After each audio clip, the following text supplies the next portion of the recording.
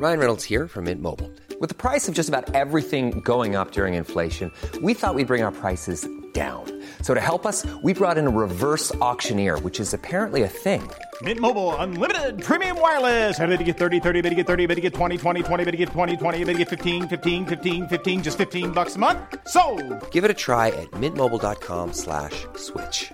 $45 up front for 3 months plus taxes and fees. Promo rate for new customers for limited time. Unlimited more than 40 gigabytes per month. Slows full terms at mintmobile.com. Hey, it's Paige DeSorbo from Giggly Squad. High quality fashion without the price tag. Say hello to Quince.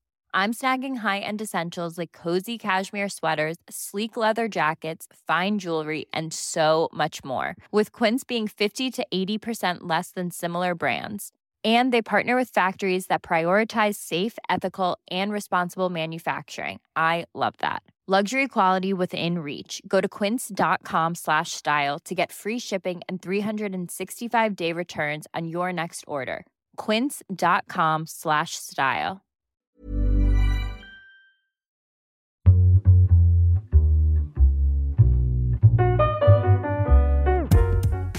Hello and welcome to Open City's on-demand audio tour of the extraordinary architecture around London Bridge, Southwark and the Square Mile.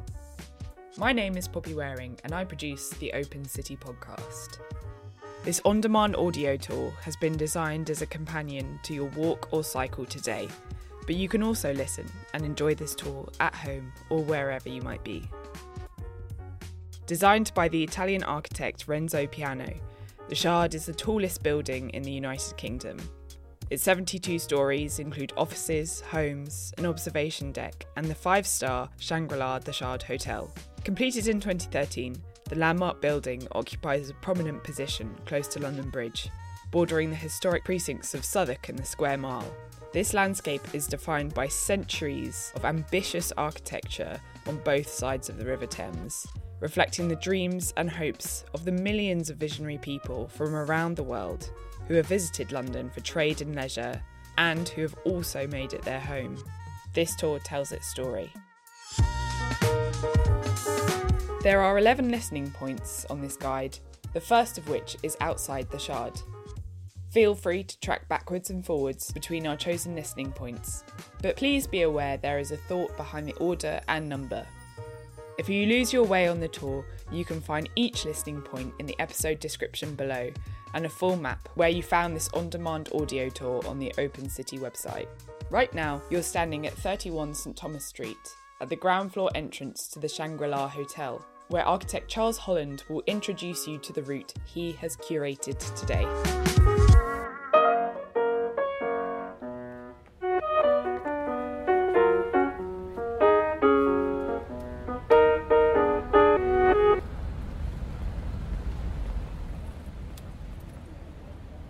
This guide forms a loop.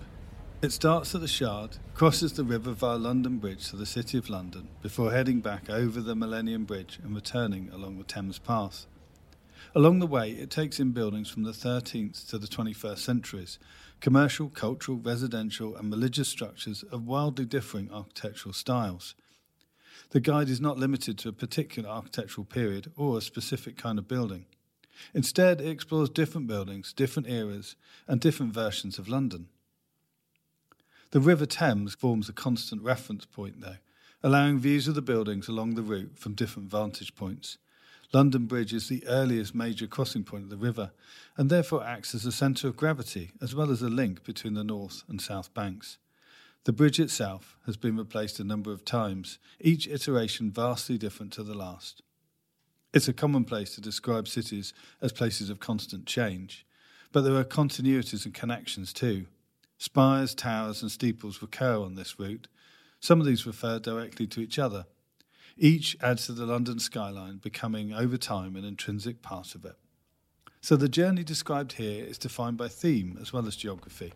It is a way of reading the city, but is also a way of enjoying it too.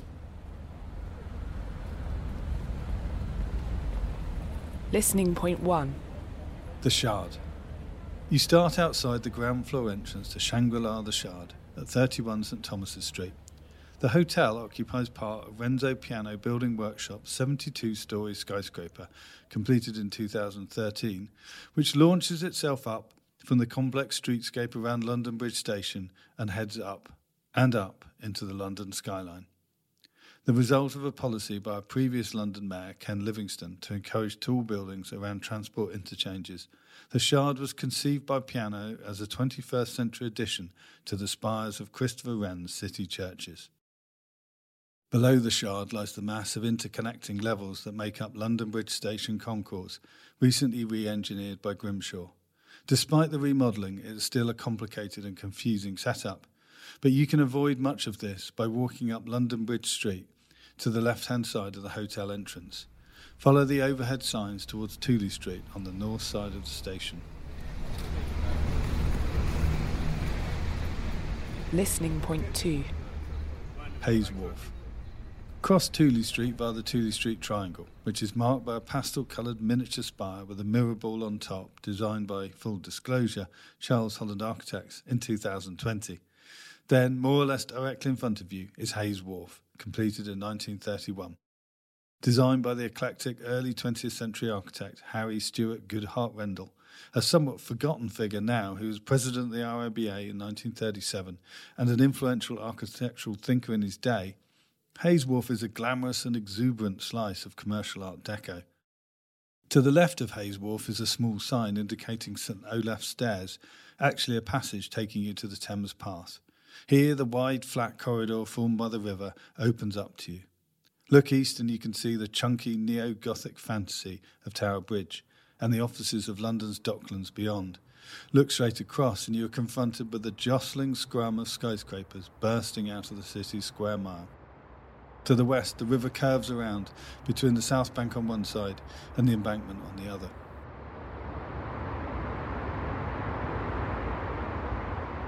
Listening point 3. London Bridge. Head west along the Thames Path before climbing the steps up to London Bridge.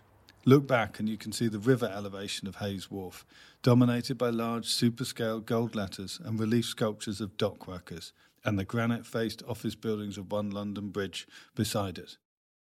Walk north across the bridge, which is a late 20th century, largely unremarkable replacement for George Rennie's more celebrated predecessor, which was completed in 1831. Rennie's stone-faced bridge, itself a replacement for the old medieval bridge that was densely packed with precarious-looking houses, was sold in 1973 to American entrepreneur Robert P. McCulloch, who reassembled it in Arizona's Mojave Desert, where it still spans the artificially formed Lake Havasu today.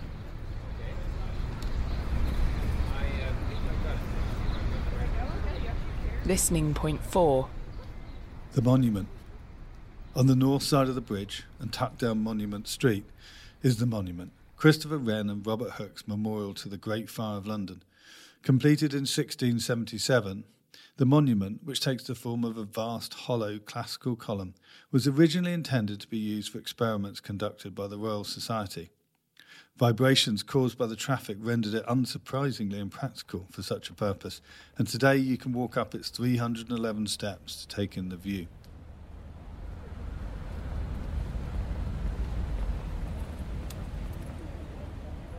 Listening point 5. St Mary Woolnoth. Head northwest along King William Street, a long run of mostly forgettable, largely Edwardian and later 20th century commercial office buildings. Eventually you will arrive at the heart of the city, a complex junction of streets with Bank Underground station lurking below you. A riot of A-list architects awaits you here, though, all vying for attention. Christopher Wren, Nicholas Hawksmoor and John Soane are all present and correct, alongside 20th and 21st century buildings by Edwin Lutyens, James Stirling and Rem Koolhaas. Hawksmoor's Church of St Mary Woolnoth, on your right at the junction of King William Street with Lombard Street, is perhaps the star of the show. It is one of the 50 new City of London churches commissioned by an Act of Parliament in 1711, and it is an exceptionally powerful and highly original building for its time. The tower is an extraordinary piece of sculptural bravado in its own right. A pair of tall, drum-like columns support an elongated classical casket that then splits into two mini-towers, both surmounted by balconies. Deep horizontal incisions in the stone, known as rustication, ripple over the surface. The north elevation on Lombard Street, we could easily be in Rome here, is, if anything, even better. 3 vast blank windows form the starting point for a virtuoso composition made up of convex and concave curves. Below the windows, hulking keystones hang over dark and sinister voids. Somewhat bizarrely, the elevation to King William Street also contains an entrance to Bank Underground. The church is open to the public on weekdays, though, and is definitely worth a visit. Listening point 6. New Court. After St Mary Woolnoth, turn left down the tiny St Swithin's Lane, where you will come across New Court, the headquarters of Rothschild's Bank, designed by the Office for Metropolitan Architecture, OMA, in 2011. OMA's buildings are homage to the corporate modernism of the 1960s and 70s. There were explicit references to Minoru Yamasaki's design for Manhattan's Twin Towers, destroyed in the 2001 terror attack, and the corporate lobby could easily be a stage set for the TV show Mad Men. The sardonic personality of OMA's principal, the architect Rem Koolhaas, gives all these elements a darkly ironic twist. Witness the overscaled handrails that look as if they were designed for city giants. Executive meeting and dining rooms are housed in a separate 4-storey cube hoisted up above the roofline. Inside, mahogany dining tables and oil paintings from the Rothschilds collection are juxtaposed against the building's corporate minimalism. Hang around the entrance too long, and you will be encouraged on your way by security guards, but you might just about have time to admire the carefully framed views of Christopher Wren's St Stephen's Walbrook next door. You will have to walk around to Walbrook itself, though, to see the delightful entrance and elegant spire of Wren's building. Slightly further down Walbrook, you can't miss the large glazed hump of the new Bloomberg HQ, designed by Foster Associates and completed in 2017. Listening point 7. Bank of England. Almost exactly opposite to the entrance to Lombard Street is the Bank of England, known colloquially as the Old Lady of Threadneedle Street. Architecturally, this building is notable for all the wrong reasons. A vast stone-clad office building with a columned portico rises up above a screen wall. The screen, which has more of that rusticated banding, follows the street pattern and occupies an entire city block. Much of the screen was designed by Sir John Soane, an intense brooding genius who developed a highly personal form of classical architecture during the 18th century. The Bank of England had been his crowning achievement. Sadly, much of Soane's building and its remarkable labyrinthine interior was eviscerated by the architect Sir Herbert Baker in his 1920s rebuild. Baker was never really forgiven for this act of architectural vandalism, and his replacement is a pompous but largely pedestrian affair.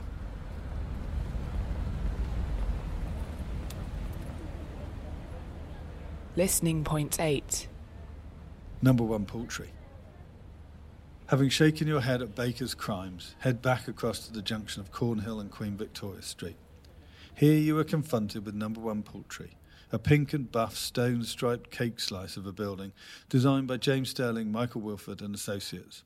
Triangular in plan, the apex of Stirling and Wilford's confection is crowned by a cylindrical fly tower augmented by a clock and what look like a pair of diving boards. The stripy stone cladding and the bulb massing are a self-conscious riposte to Hawksmoor's St Mary Woolnoth, which you've already visited. Stirling's building was controversial when it was completed in 1997 because it involved the demolition of the Mappin and Webb building, an elegant piece of Victorian commercial architecture designed by John Belcher in 1870. The site belongs to Peter Palumbo, who had previously tried unsuccessfully to build an elegant tower designed by the pioneer modernist architect Mies van der Rohe. Mies's proposal was refused consent, but Stirling's subsequent design gained approval after a public inquiry in which the inspector concluded that it might just be a masterpiece. Stirling's rambunctious design still divides opinion, although it has recently been listed Grade 2 star, the second highest level of protection, by Historic England. It is worth walking through the building, which connects the 2 streets that meet at its apex, so that you can look up into its central drum, an open-air space made up of stacked circles and triangles like a giant geometric toy, an effect further accentuated by Stirling's trademark acidic colour palette.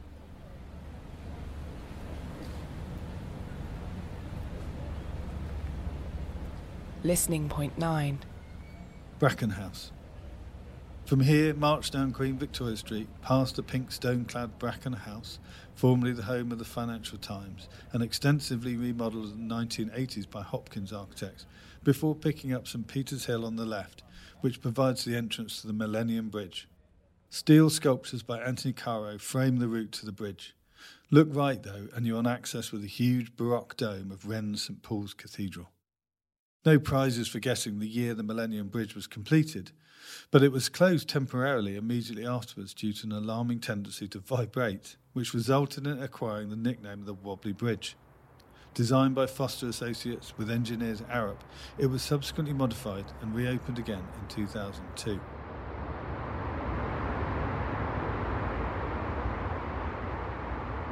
Listening point 10. Tate Modern. The ex-Wobbly Bridge will take you across the Thames, where the spires of Christopher Wren's city churches are visible again, to Tate Modern, Herzog and de Meuron's 2000 reworking of the former Bankside power station. Inevitably somewhat dated, there are still some good architectural moments here, particularly the way that the escalators slide ambiguously past ground level without stopping. The brick tower, with its slightly underwhelming backlit crown, remains a landmark on the riverbank. You can visit the Tate's permanent but constantly shifting collection of modern art for free here, alongside temporary spectacular exhibitions in the former Turbine Hall and the Tanks, a remarkable series of spaces previously used to store oil, converted by Herzog and de Meuron in 2012. Herzog and de Meuron also added the adjacent Switch House in 2016, a twisting brick-clad corkscrew of gallery spaces that fuses iconic shapeism with the more austere architecture of the New London vernacular. This building came into unwitting conflict with Roger Stirk Harbour's adjacent neo-Bankside apartments when residents of the latter complained that their floor-to-ceiling glazed walls placed them on public display, rather fittingly in the manner of a real-life art installation.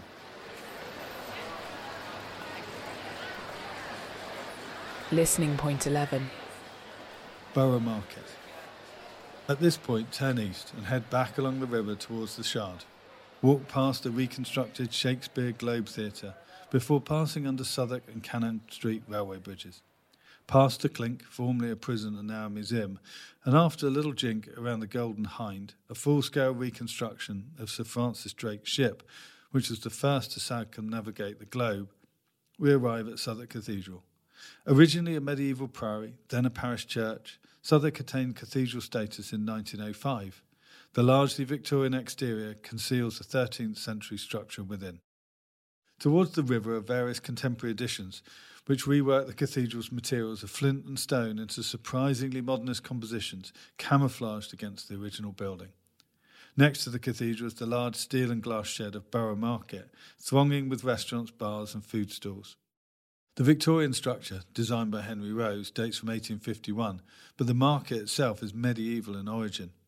Today, its picturesque, bustling Londonness made it the ideal location, though, for a certain kind of 90s and noughties film, including Lock, Stock and Two Smoking Barrels, Bridget Jones's Diary and numerous others. Fight your way out of Borough Market, climb up the steps behind the cathedral, and you will be back on London Bridge.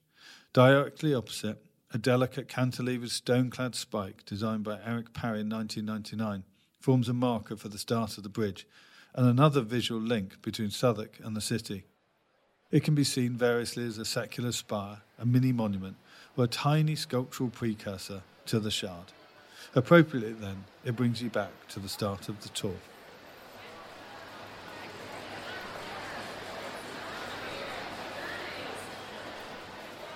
Please like, comment, share and subscribe wherever you get your podcasts. From Open City, the on-demand audio team, and me, Poppy Waring, goodbye.